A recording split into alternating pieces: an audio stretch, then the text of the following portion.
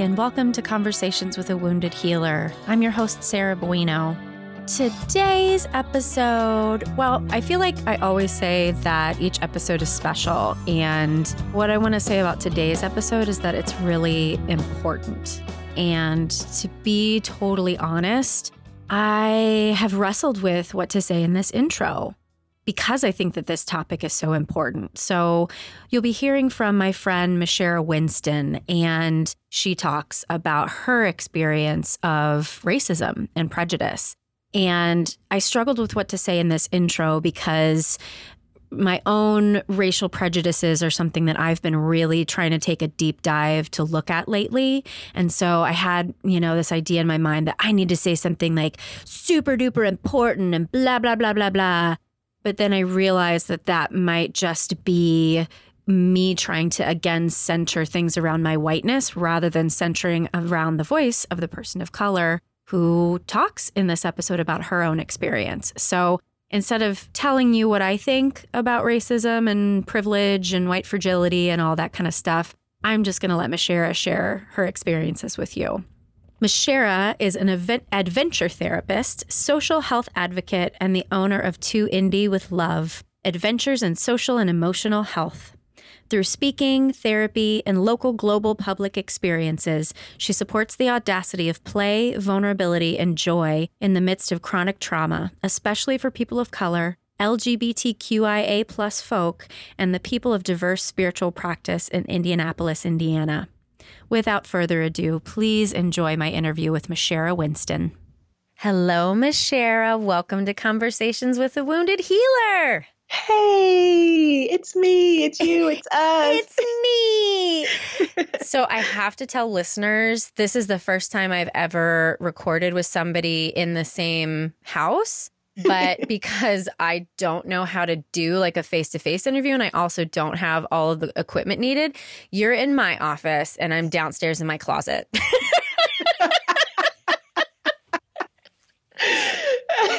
When I saw like all the things like your clothes in the background, that brought me joy. I'm so glad. And we'll just tell the audience, I was setting you up in my office and it's a shit show right now. There are people in town in my house and like there's just shit everywhere. And I was like, don't mind my bullshit. And she's like, isn't that our friendship? Like that's the motto of our friendship. Don't mind my bullshit. I forgot to tell you, you can cuss on here too. Oh, no, that was understood. Yeah. I was hoping you didn't have an audience that was going to be like, oh, let me clutch my pearl. If they do, they're just not going to come back. And that's fine by me. And that's okay. Yeah. So do you want to describe how we met? Yeah, sure. So I was at an esteemed institution on the south side of Chicago, and I was getting my master's degree in social work. And you were my second intern supervisor, so my second year of grad school, but the first person who was a therapist who I was being supervised from. So coming from like sociology and cultural anthropology, my undergrad degrees, I had never, even in my first year of social work school, had a mental health professional supervising me. So whole new game. And then you got this. And I was like, what is this? No. Right? Well, why don't you tell the folks who you are and what you do other than you're my former intern? So I am Mishara Winston, LCSW, licensed clinical social worker. Yeah. I am the owner of 2Indie with Love, which is in Indianapolis, Indiana. And it is a social and emotional health company. So I focus on adventure therapy, creative play, experiences, and consulting and training with the idea that to play and to have joy and to have pleasure and have fun, that takes a lot of audacity in the midst of chronic trauma. And so I specifically focus on, center, and affirm people of color, LGBTQIA+ folks, and folks who are considered to be religious or spiritual minorities in my conservative city of Indiana, which is called Indianapolis. And so that's my jam. That's what I do. Yeah. It's been so cool. If you don't follow To Indie with Love on Instagram yet, you should, because Mashera be giving some good memes, y'all. Like, you got to check them out. And it's just so fun to see all the events that you get to throw. And it looks like you're kind of killing it. Oh, thank you, Sarah. I appreciate that. Yeah. Well, you are an impressive person. Thank you. I just want to say that I remember the dreams that you had of doing adventure therapy. And it's just so cool how you took that idea and you moved back to Indiana, and there's not really a lot of adventures you can have probably in the wintertime in Indiana, just like in Chicago. But you figured out a way to make your dreams come true and expand on that, which is what's impressive to me. Thank you. One thing that I realized before I became an adventure therapist, before I knew adventure therapy was even a field and not just something made up, I realized that like if you're doing recreation with people and you're not trying to drag information out of them that is frankly none of your business, they tend to open up and they, in my experience, became really vulnerable. So I started with like mentoring programs and I was just doing rec. And folks kept telling me their deeply personal trauma and business. And so what I figured out is that to be an adventure therapist, which I later became, I don't need to be in the woods. I don't need to be in the forest, even though I love those places. Because if you are a person who like, or your gender presentation as femme has not been affirmed, and we do a pedicure in my studio with To Indie with Love and we paint our nails and toes, that's an adventure. If you've been afraid to try a certain food all your life and we try alligator bites and sushi, that's an adventure. So I think there's adventure therapy that's very traditional. It's like, we're going to climb the Grand Canyon. But that takes some access and makes some assumptions about ability, makes some assumptions about age and money and who's cash poor and who's not. And my folks that I really wanted to touch, they don't always have the privilege to be able to like go to the freaking redwoods, which are dope. Like, what can we do in the middle of the hood?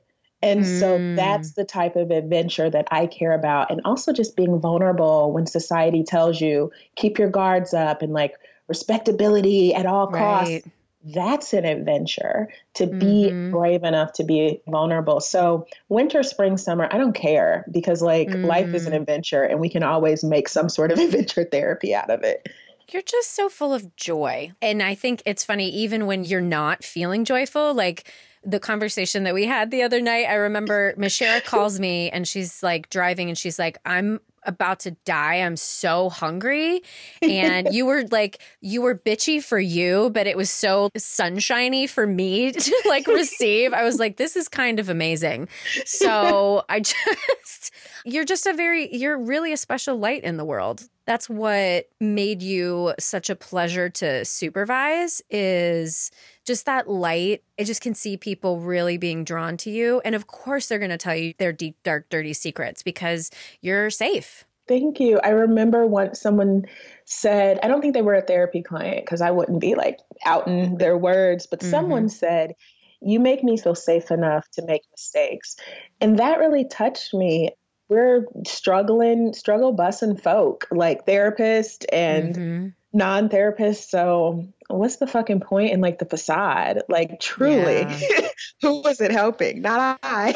Right. And I mean, that's one of the things I talk about on the podcast all the time is like our culture as Americans is just, we're doing it wrong in so many ways. And that's one of the things is like, not having the freedom of authenticity to like really be ourselves and like, oh, you're supposed to focus on XYZ, graduating from college and getting married and having children and getting a great job and making money. That's what success looks like. And that is fucking killing people. Yes. It's so ridiculous. We end up with all these trappings that this colonized country tells us are important. And then we're like in our 40s, our 50s, and we've got these great things and we want to kill ourselves. And that's like the dirty little secret, is that your mental health does not give a shit how great your fashion sense is, even though, you know, I live for great style, but like. And you pull it off so well. Thank you. But like, I don't think that supports this country's mindset of like work with this carrot of a dollar sign in front of you that only some people have, but the rest of us are just like expected to work until we die. And if we're always in survival mode, we never have to think about what brings me pleasure and what brings me joy and how do I feel? It's like, no, let's just think it through. But I'm like, fuck that shit. Let's feel it through. Right. What feels good? Well, and you mentioning some folks that you work with don't have the privilege to do that. And that's probably most people, I'd say. I think the middle class is certainly suffering right now. And if when the middle class is suffering, then people start paying attention, Exactly. But everyone else is like, hello, I've been here suffering for quite a while now. Quite a while. It's so great that this finally is making the news. Like, apparently it's not affordable to live in America. It's like, well... Apparently. Well, who knew? There's literally a $4 million home down the street from me. I'm like, thank God my husband owns property. Otherwise, I couldn't fucking afford the place that I live in. That's real. Yes. That's real. Well, I feel like this might be a good place to transition. I know you had a piece that you wanted to read, and I feel like talking about the culture and privilege and all that kind of stuff, this might be a good segue into that. Sounds good. So when I was a wee lass in undergrad, I realized that since people kept telling me all their stuff while we were having fun, that I wanted to come to graduate school so that I could get the fancy credentials and the letters behind my name to do what I was already fucking doing. Exactly. I know. Like, let's go into more student loan debt to prove that I have the right to do what I've been doing for free for a while. That said, my institution, I picked it not because it was the best. It's a big deal for other people, but growing up, little known fact, you know this, Sarah, but I was raised in a religious cult that did not approve of higher education. So growing up... I didn't know they didn't approve. That doesn't make sense, but go on. Well, because to have higher education means to consider the ambition is not a sin. And if ambition... Oh, yuck, you do. Also, in higher education, you might start developing critical thinking skills and you might have freedom of thought and expression, which is really a sword to the heart of the cult because you cannot be controlled and you can't be fear-mongered if you're thinking for yourself. And if you're reading books and listening to music that hasn't been cult approved. I love this voice I'm using right now. Right. Whisper. That literally makes me sick to my stomach. That didn't occur to me, but the way you explain it is like, oh yeah, duh. If you're too smart, you're going to be like, peace, I'm out of here. Be controlled. Right. Wow. So getting into the school that I got to, I wasn't like, ooh, this is a big deal. One of my mentors said, oh, you got into that school? Well, shit, honey, go. Like that's we're people of color. We're broke as hell. Like go to that school. It will help you survive in the world, basically. And so I chose the school. I got into a few, but I chose that school because it gave me the biggest scholarship. And so there I am, unimpressed with like these things that other people are telling me are a big deal. Yeah, I could just see your face like, My attitude, like it's a wonder that people were willing to be my friend because my attitude was just like, this is a bunch of bullshit, but y'all seem to like it. Oh, man. And so I wrote about what it was like to be a Black student sitting in these classrooms in this institution that apparently I was supposed to be impressed by and not being impressed by it. And just really thinking about, oh crap, like I've got a real life outside of this institution. And it was really refreshing when I then in my second year got to have you as a supervisor because I felt like I could be honest about who I was as a person. I wasn't completely at the point of being able to talk openly with myself or you or another person about all the trauma that I had experienced.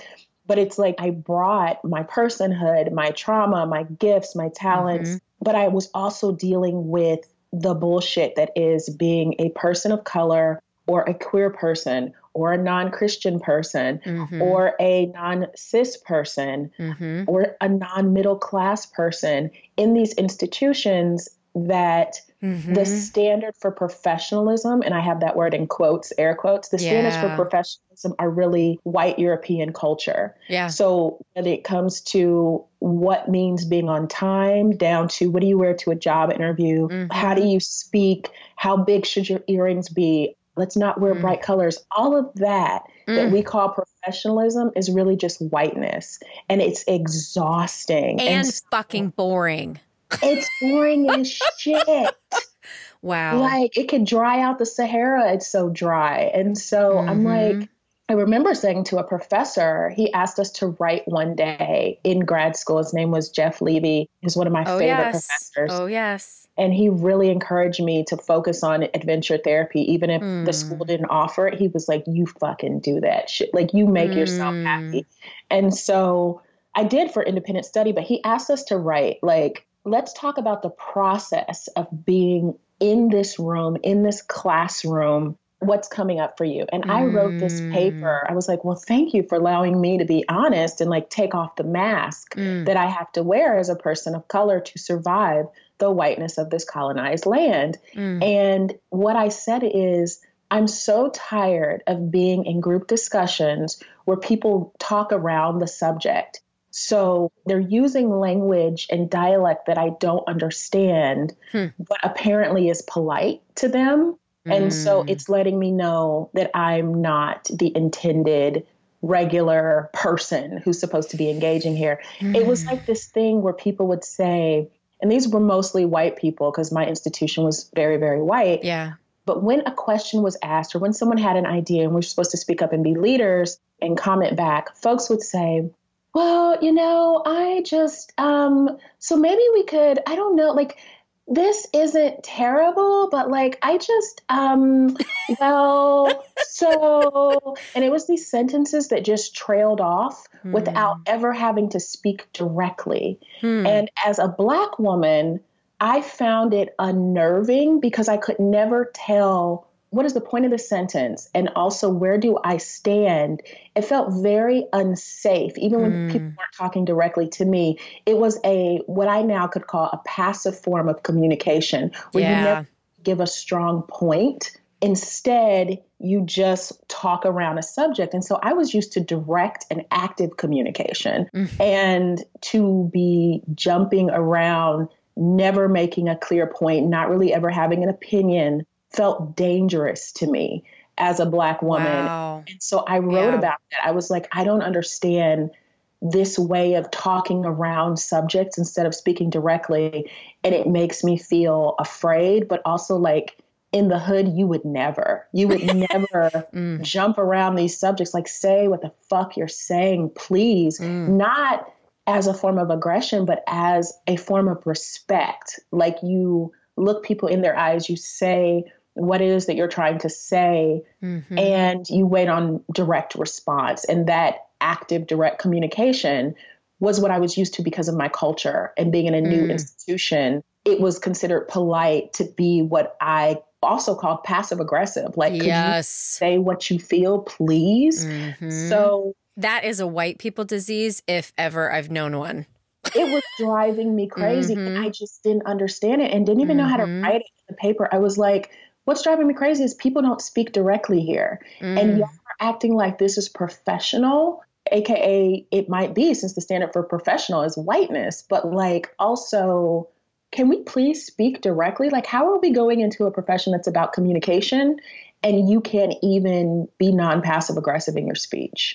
I don't want these lessons. And so 2 or 3 years ago, I'm sitting in Indianapolis. This is after I've moved back, and I started writing about the lessons that I got in graduate school as a Black person. And so that's what I'm happy to share about today. Yeah, please. All right. So let's get into it. It says, challenges of being a Black student in social work school. God be with me, for this is my syllabus. 1, learning about my community from people who are not even honorary members of it. Reading about my community from authors who do not share it. 2, knowing not to point this out, or my lived experience could become a classroom debate and white fragility would win. 3, seeing Republicans as perpetrators and seeing Democrats as heroes and victims, therefore unable to see in the mirror the actions enabled and perpetuated by this social work school. 4, student populations of, quote, servants' hearts, unquote, who are less than 10% of the demographic they will, quote, serve, end quote. But we don't talk about that. 5, my fellow classmates noting that there are few men of color in the social work school and wondering why that is. I could tell you, but it would disrupt your view of yourself, and that would put me at risk. 6, I just need to graduate. And you have no idea that your friendly social work peer of color knows that she must survive in your presence until you fulfill the burden of proof that she does not. 7, I am not scared of you. 8, but I am.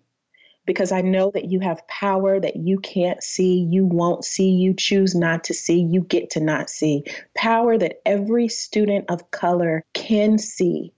Everyone but you. Your tears and your hurt feelings would be more powerful than the experiences of every student of color in this classroom, more powerful than every professor of color, every professional of color, every president of university of color, and apparently every president of the country of color. That's how powerful and dangerous it is for you to cry and say your feelings were hurt. Come on now. Your ignorance is your bliss. Your good intentions are your bliss. Your ability to see yourself as only a hero or only a victim is your bliss. And it is my grave danger. 9, ignorance of groups who are in need of support until their struggle becomes stylish and therefore fundable. Not listening, telling groups what their experience is, not listening, calling groups at risk and disadvantaged, but never calling ourselves overly privileged and unequally powerful, because that would be telling the truth. 10, talking over groups, but having the nerve to call them voiceless, speaking for them while interrupting them, giving opinions instead of giving ears, leading their journey instead of ever following their leadership, becoming an expert, but never an actual listener. 11, checking everyone but ourselves as the social work heroes, being checked and not believing, having the unmitigated gall and the privilege, the safety privilege to say, well, we'll just have to agree to disagree with another person's lived experience. 1 year in, I'm not blaming you. I'm asking you to look in the mirror as I have, as I must, as I will, and as I do. Look in the mirror and practice doing it without the shame that can cripple us all. 13, spreading the word on our work while using savior and colonizer lingo. Bending down to help instead of lifting people up to amplify them. 14, watching my fellow students discover for the first time in their lives that equality isn't real. And me actually having to go into student loan debt to pay for this, quote, education, unquote. Witnessing their surprise at the thriving of the, quote, disadvantaged, unquote. And actually being praised for loving myself while Black. 15, we are teaching people to gain resiliency while perpetuating the idea that their brokenness is more fixable than the systems that break them. 16, we are benefiting from those same systems. This is ego that ignores its ignorance. 17, racial profiling in the social work school unaddressed, on the campus unaddressed, in the neighborhood unaddressed, in this city unaddressed, in this country unaddressed, on this continent unaddressed, but during the social work Holocaust lesson of World War II addressed. Yay, just barely. Just barely. 18, celebrating founders with white women's privilege, with white women who have white women's privilege, and knowing that I am not safe to point out this irony. 19, still waiting on a, quote, safe space, unquote, to do so. 20 months later, graduation day, whew, thank God, upon which every non-European name will be mispronounced from a stage in a microphone in front of hundreds of people. I'm not bitter. I'm just speaking aloud. What so many of us of color say in public with our eyes, but only to each other, and what we say in private with our mouths, but only to each other, because you are not safe, but you have made yourself in charge of making all the, quote, safe spaces. And to point this out is for you to immediately become the victim and refuse to take any forward steps. You will say, we just won't do anything. The passive aggression. 24 months later, whew, I made it. And at this current moment, I don't know that in 2 years, there will be a social worker licensing test question on the Black community's functioning in which my answers as an actual Black person will be marked incorrect. For I am but a Black woman with a pen in the liberal, so-called progressive, democratic Social Workers Club of America. That's it. Holy shit, Mashera. Holy shit, indeed. I mean, we talked about this before the interview, my fear of falling into that trap of shame, but like the intricacies of the specific things that you noted, it's like, you're right. I didn't notice any of that shit in school. Maybe 2 of those things on your list, but it's so interesting. I had a conversation yesterday with a woman who gave me a massage, and she's a Black woman, and she noticed my tattoos, and she's like, oh, you've got chakras on your arm. And so then we got in a conversation about this idea of people being privileged enough to receive massage and Reiki. And she was telling me all about the Black community, like the religious thing kind of gets in the way of it and all this sort of stuff. And we were just talking about the privilege, and she's like, I think white people see it. They just don't do anything about it. And I was like, friend, I got to tell you, a lot of people don't. They just don't see it. And I don't know how to make it clear to people. I heard a lot of gaslighting, essentially, in what you were reading, is that you're like, hi, I'm having experiences. And everyone's like, oh, just pat you on your head, you sweet little strong Black girl, right? Yes, you're so cute and you smile so pretty. Yeah. Honestly, I don't know what white people be thinking and what they be doing, because I'd be so confused. Like, what is going on? But also, I don't have the lived experience of being a white person. So some days I'm like, these people just don't care. And other days I'm like, these people are really blind. And other days I'm like, what shit show is this? In that I have to try to figure out, are you blind or are you apathetic? Right. And my literal life is on the line. Right. And it's like, I hear that blindness. I mean, it's every day, but in things like when a person of color, let's say it's a Black person, a cis man or woman is shot and killed by police, even the descriptions that people use, like an unarmed Black man, that in itself is blindness. Like, you have to Black say that. People are allowed to be fucking armed. Right. When we think about, well, what kept the KKK from, I don't know, slaughtering Black people, whether it was in southern states or the North, because the North lives to act like it did not benefit from and continues to benefit from the labor of Black people and their suffering and pain. We live to be like, oh, we're in a free state. No, honey. Right. No, let's stop. Let's stop right now. But I think that in those times, there's actually a book written, I think it says, This Nonviolent Stuff Will Get You Killed. And it's written from the perspective of like how gun ownership of Black people literally are the reasons that the Klan did not like blow up their home. They were shooting Klan members from their porches. They were shooting them. So don't tell me that we are praising Black people for not having weapons, for having the nerve to speak the English from England dialect of this language that has been taught to us. Like, don't tell me when a person of color is killed, let's talk about what a good person they were, because yes, they were a good person, but you shouldn't have to be a good person. I should be able to be out here ratchet, cheating on my spouse, acting a fucking fool, and not be slaughtered. Right. I should be able to be annoying and be a jerk and not be dead.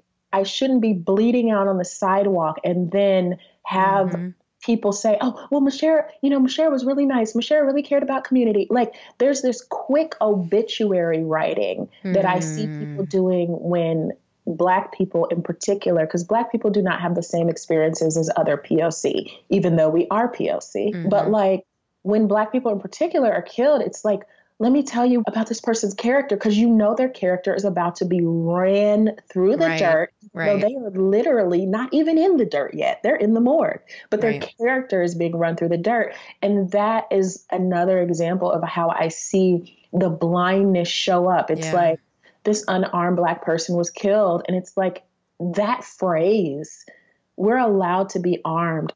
I don't have to make straight A's. I don't have to be well liked to have the unmitigated gall and audacity to not want to be killed by employees of our government and our legislative, et cetera. So I think that the blindness is just like, it's a lot of places. And I think when people say like, well, why would Black people or why would Latinx people or why would trans people want a directory of therapists who are trans or who are Black, not who support Black people, not people like me who are cis and support and try to be an ally for trans and non-binary folk, why would they want a directory of therapists that only have their exact lived experience? And I think it's because shit like what I just described, Black people already know that. That was common sense. That wasn't like super deep and, reflective and provocative poem.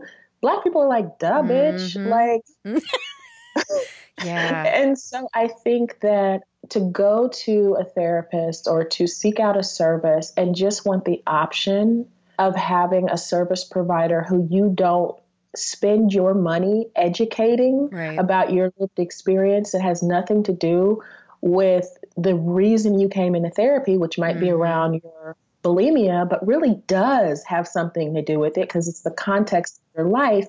If they don't get that, then people of color are paying, let's say your sessions are $100 a session. They're paying you $100. A person who has your lived experience is also paying that $100. But that person who doesn't, they're educating you. They're freaking working. So what do we do to address that? We charge my trans clients less than my cis clients because I'm not trans, and they do have to do, I try to keep it extremely minimal, but I still am going to have blind spots. And I don't know where in the city of Indianapolis there is a non-binary or trans therapist, so they don't even get the option. They have to settle for, oh, well, she's trans affirming.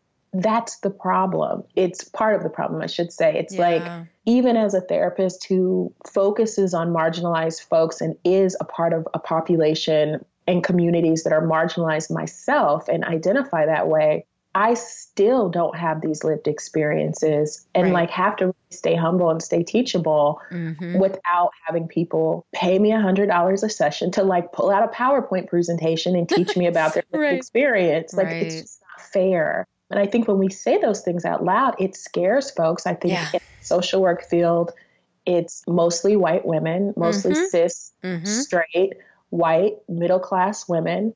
And I think when we say in this field, or perhaps in the United States teaching field, hey, we need to see, hire, and have more POC and more folks from marginalized community and more Indigenous and Native American teachers and therapists, I think what we're also saying is give up some power and some space. And I think where people go is they become very afraid, like, oh, shit, are you telling me I'm not a good teacher? Are you telling me I'm not a good therapist? Or maybe this field doesn't want me anymore. We look at our nonprofits and the majority are headed by white cis folk. Well, that makes me think, did you finish the first season of Insecure? I didn't. My life's not together. Oh my God, you have failed. To my race. Well, let me tell you the episode that it felt so like alternatives to me. So for people who haven't watched it, Issa is the main character. She's a Black woman. She works in a not-for-profit organization called We Got Y'all. And right. And they help communities of color and underserved areas, blah, blah, blah, blah, blah. And there's an episode where their logo comes into question because what the logo is a pair of white hands holding children of color who look then happy. Right? We've got to stop this shit right now. Right? Yeah. So they start talking about it. And then the woman who founded and is the CEO of the organization, she came up with that logo. And she's like, but I'm not racist. I started this to like help people. And but I thought it was a brilliant way to like have that conversation and just show that's the white fragility, right? Like that's the shame that comes up. And I was having this conversation with somebody last night, like, white people need to own, because of systemic racism, because of all these things, white people are generally inherently, like, the bias that's in us is racist. Yeah. And what my soapbox is, I would hope that white people can create safe spaces for other white people to come out, essentially. You know? Yeah, because you shouldn't have to do it, because that's the emotional labor that you've been doing your whole fucking life, right? So and it's non-consensual. I want to interrupt to say that. Yeah. When we ask people of color, meet me halfway, come to the table, blah, blah, blah, do 50% of this work. It reminds me of like people who have been perpetrated on and have survived, whether like if it's sexual perpetration, being asked to come to the table with folks who have benefited from that sexual perpetration. Right. It is so inappropriate to ask marginalized people to come do labor with people who are dangerous to them and benefit from that danger, whether they know it or it's intentional or not. And the fact that POC and other marginalized people, we do not consent. We are not asked, would you like to have to explain this thing that has to do with race? It's just expected.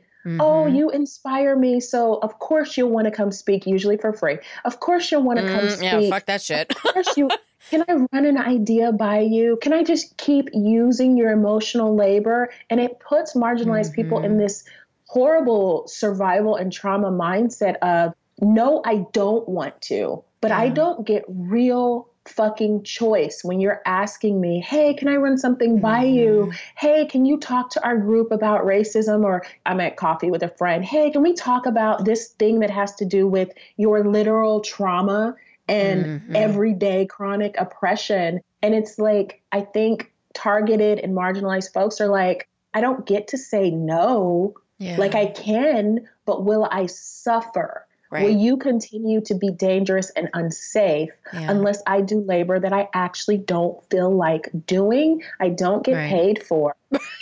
Like, this is a training that you're asking for me that I have knowledge about because of trauma. It's not a training I went to school for. So, like, if the person is not like, hey, if they don't volunteer information about race, please stop going to targeted folk and marginalized folk and be like, hey, can we talk about your marginalization and trauma so that I can receive enlightenment in this conversation while you afterward have to go meditate, go to a spa, except for due to systematic inequality, you can't afford those things. So you're just going to go cry in the car because the labor, fucking labor, man. I just, like that struck a chord with me. Sorry. No. Like, it's not sensual. Like, it's not fucking consent. Anyway. Yeah.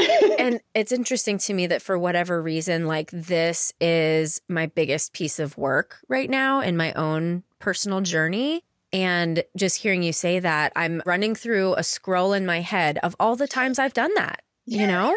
And maybe I haven't done it to you, but I bet you there are people in my history who know that I've done that. And to be able to, like, it is shame, right? It's shame once the blinders got taken off. And the blinders for me got taken off in grad school just to even know white privilege was a thing. Coming from Southern Ohio, it's very racist. Y'all don't know it if you're there because it's so covert. Yes. That I literally didn't know. And then now just the way that things shifted, like, I'm going to say this and don't punch me in the face later, but I plan on punching you, but go on. God bless Donald Trump for giving us the opportunity to have these conversations. Somebody told me that white people patted ourselves on the back for electing a black president. And if Hillary would have been elected, we would have just continued the pat on the back because, look, we elected a woman president and all this shit would have still been happening, but we wouldn't have been talking about it.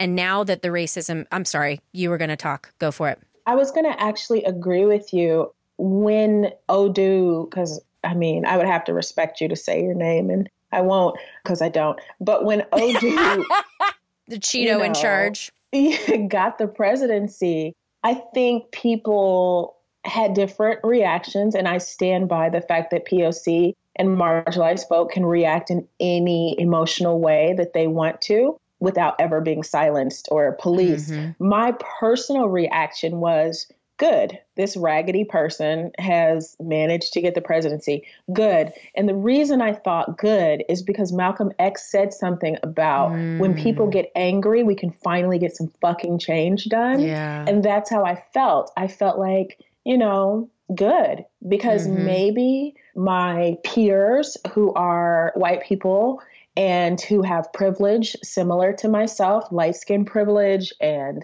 cis privilege and able-bodied privilege, maybe we will stop patting ourselves on the back and actually get angry because this person is about to be cruel and evil. So there's going to be stuff to get angry about, and there's been stuff to get angry about. But as long as the most privileged were fairly comfortable, they could just quote MLK once a year and feel real good about themselves. And marginalized people have consistently said, I'm not safe. Yeah. I'm not safe to be alive here. And we're just like, oh, well, you know, as long as we've got a Democrat in the presidency. And it's it doesn't matter who's in the presidency. That does not help my daily life as a Black woman. Yeah. Like, it doesn't help me. And I think that can be hard for white liberals and progressives to hear. It does not help me on a daily basis which Democrat you put in the presidency. I think the systems that we anticipate will help people. We get to have those anticipation ideas because we're not living in their experience. We're not on those social rungs that they live in that we benefit from. So we think literally any breadcrumb, we're like, oh yeah, we're doing a good job, right? And they're like, my God, here we have another non-consensual conversation about my trauma where I have to make you, person with safety privilege, feel better about this action that does not translate to safety for me. It just does not. Right. I don't care if that person is in the presidency in terms of knowing that it would be so much better if that person wasn't. Do I care that people are harmed by his actions? Absolutely. Absolutely care about that. But in terms of feeling like, oh, but if we just had another white person in the presidency who was safer, if we just had another cis person in the presidency who was safer, if we just throw another biracial person in the presidency, let's just throw some melanin in there. Matter of fact, let's make sure they're a dark-skinned Black person because we just assume that means that they're actually pro-Black and that means they actually love Black people and that means they actually like being a Black person. Let's just make all those assumptions as if self-hate does not happen all across the spectrum. Let's throw them in the presidency, and it does not equal safety. Right. I'm going to deviate from what I traditionally do on the show because this conversation is more important than whether or not you're a healer and a wounded healer. But I guess the thing is coming up for me, like, I wanted you on the show just because I love you, but also just thinking about what we've discussed, how do you take care of yourself? I appreciate that. So yeah, I definitely am a wounded healer. P.S. I love you too. Okay. How do I take care of myself? Well, one thing that I found really powerful for me personally is choice. So the reason I kind of went off on my tangent and stepped on my soapbox about non-consensual conversations is that I find the concept of choice to be one that separates when I'm in survival mode from when I'm in like a thriving mode. When I'm surviving, I don't get choice. When I'm thriving, I do. And I'm accountable for my choices because I'm safe enough to be accountable for them. So one way that I take care of myself is that I built an entire company around pleasure and around joy. I could be on panel discussions and going around the country speaking about systematic inequality. And yeah, I know a thing or three, despite my privileges that I do have and live in, but it doesn't bring me joy. So choosing when I will and when I won't talk about my trauma, being marginalized, choosing when I'll engage in those conversations takes care of me. Building a company that instead of having super deep conversations all the time and facilitating consciousness around those things, instead focuses on play and recreation. That's me taking care of myself because I'm playful as fuck. Like, despite oppression, I'm a playful motherfucker. And so that helps me. I take care of myself by being honest about the fact that I'm not a grind person. I'm not a hustle person. I'm not like, oh, you got to make those goals. I'm like, you got to take those naps and you got to eat those snacks. So like naps and snacks. Okay, that's the title. Eat those snacks, take those naps. Man. Bam. Like, oh my God. That's how I take care of myself. I do not prioritize grinding and goals and hustling and like, let me make my vision board and let me scratch everything off the list within the first 2 months. I like laying around. I like traveling the world. I like taking walks and doing free things and cooking from people. I like cuddling and I like joking, and I prioritize those things in my weekly schedule. I ask myself, when it comes to my to-do list for the day, I prioritize, but what's going to give me pleasure? That's how I take care of myself. I put my pleasure first in my life, and everything else comes next. And so it brings me pleasure to wake up and talk to God and pray and meditate and do my spiritual practices. It brings me pleasure to eat delicious food. It brings me pleasure to connect with friends like you. And I prioritize that over how much money I'm making and let me clean my house. Like, the house is going to get cleaned. Bless God, I have not starved to death. So I'm obviously not in the depths of poverty. And so I take care of myself by being playful and not letting other people who are more fear-based and who are in survival mode tell me what my priorities are, because they're their priorities. Also, by refusing to be a crisis therapist. So people have asked me like, oh, you know this stuff and you're really calm in crisis. I am. But 50% of my calm in a crisis is a trauma reaction. I've learned that in extreme danger, I've learned to be very calm. And so I don't want to keep putting myself in trauma reactions. Like, that's a choice that I'm saying, no. So yeah, making my life as light as humanly possible. In private practice, we get the blessing of being able to choose our own clients. So I choose my clients. We have a wonderful like little process through which we figure out, you know, is Mashera and her personality and her skill set going to be the best for what you want to work on? And if not, I let them go or I refer them to someone else. But it's like my life is built around, what do I want? What brings me joy? What brings me pleasure? Not what do I have to do? How can I make it and survive? Like, I did that shit growing up in that cult. I don't want to do it no more. So I don't. I just decide not to. So choice is how I take care of myself. That's very inspiring to me, because as a business owner, it feels like there isn't a choice to hustle or not, but you just told me there is. So I'm going to sit on that for a while. You kind of just blew my mind right there. Sorry, I'm like, blah, blah, blah, blah. Okay, let me give credit where credit is due. So I attend a PTSD support group once a week on Wednesday nights, and it really keeps me in check. Like I am that therapist who actually keeps a therapist or a support group or a workbook. Like I dig deep for my emotional health when I don't fucking feel like it. And so that support group taught me about choice. It's not that I'm just so wise. It's that either I can take care of myself by choosing what I'll do and what I won't, or I can go into PTSD flashbacks and fall apart, therefore losing my business and my home and my life. So it's like the choice is like, do you want to have a horrible life and suffer? Or would you like to not have PTSD flashbacks on today? Right. That's why I'm like, okay, I get to choose. I'll choose pleasure. That's awesome. Well, I want to wrap this up, but I at least want to, if I may, give you a reflection on the wounded healer that I see in you. Sometimes people get a little bristly at the word wounded, but one of the things that often comes out in these conversations is that those of us who choose to use our wounds as information and use them as kind of historical context for how we help others, that's what makes a wounded healer effective rather than coming from our wounds.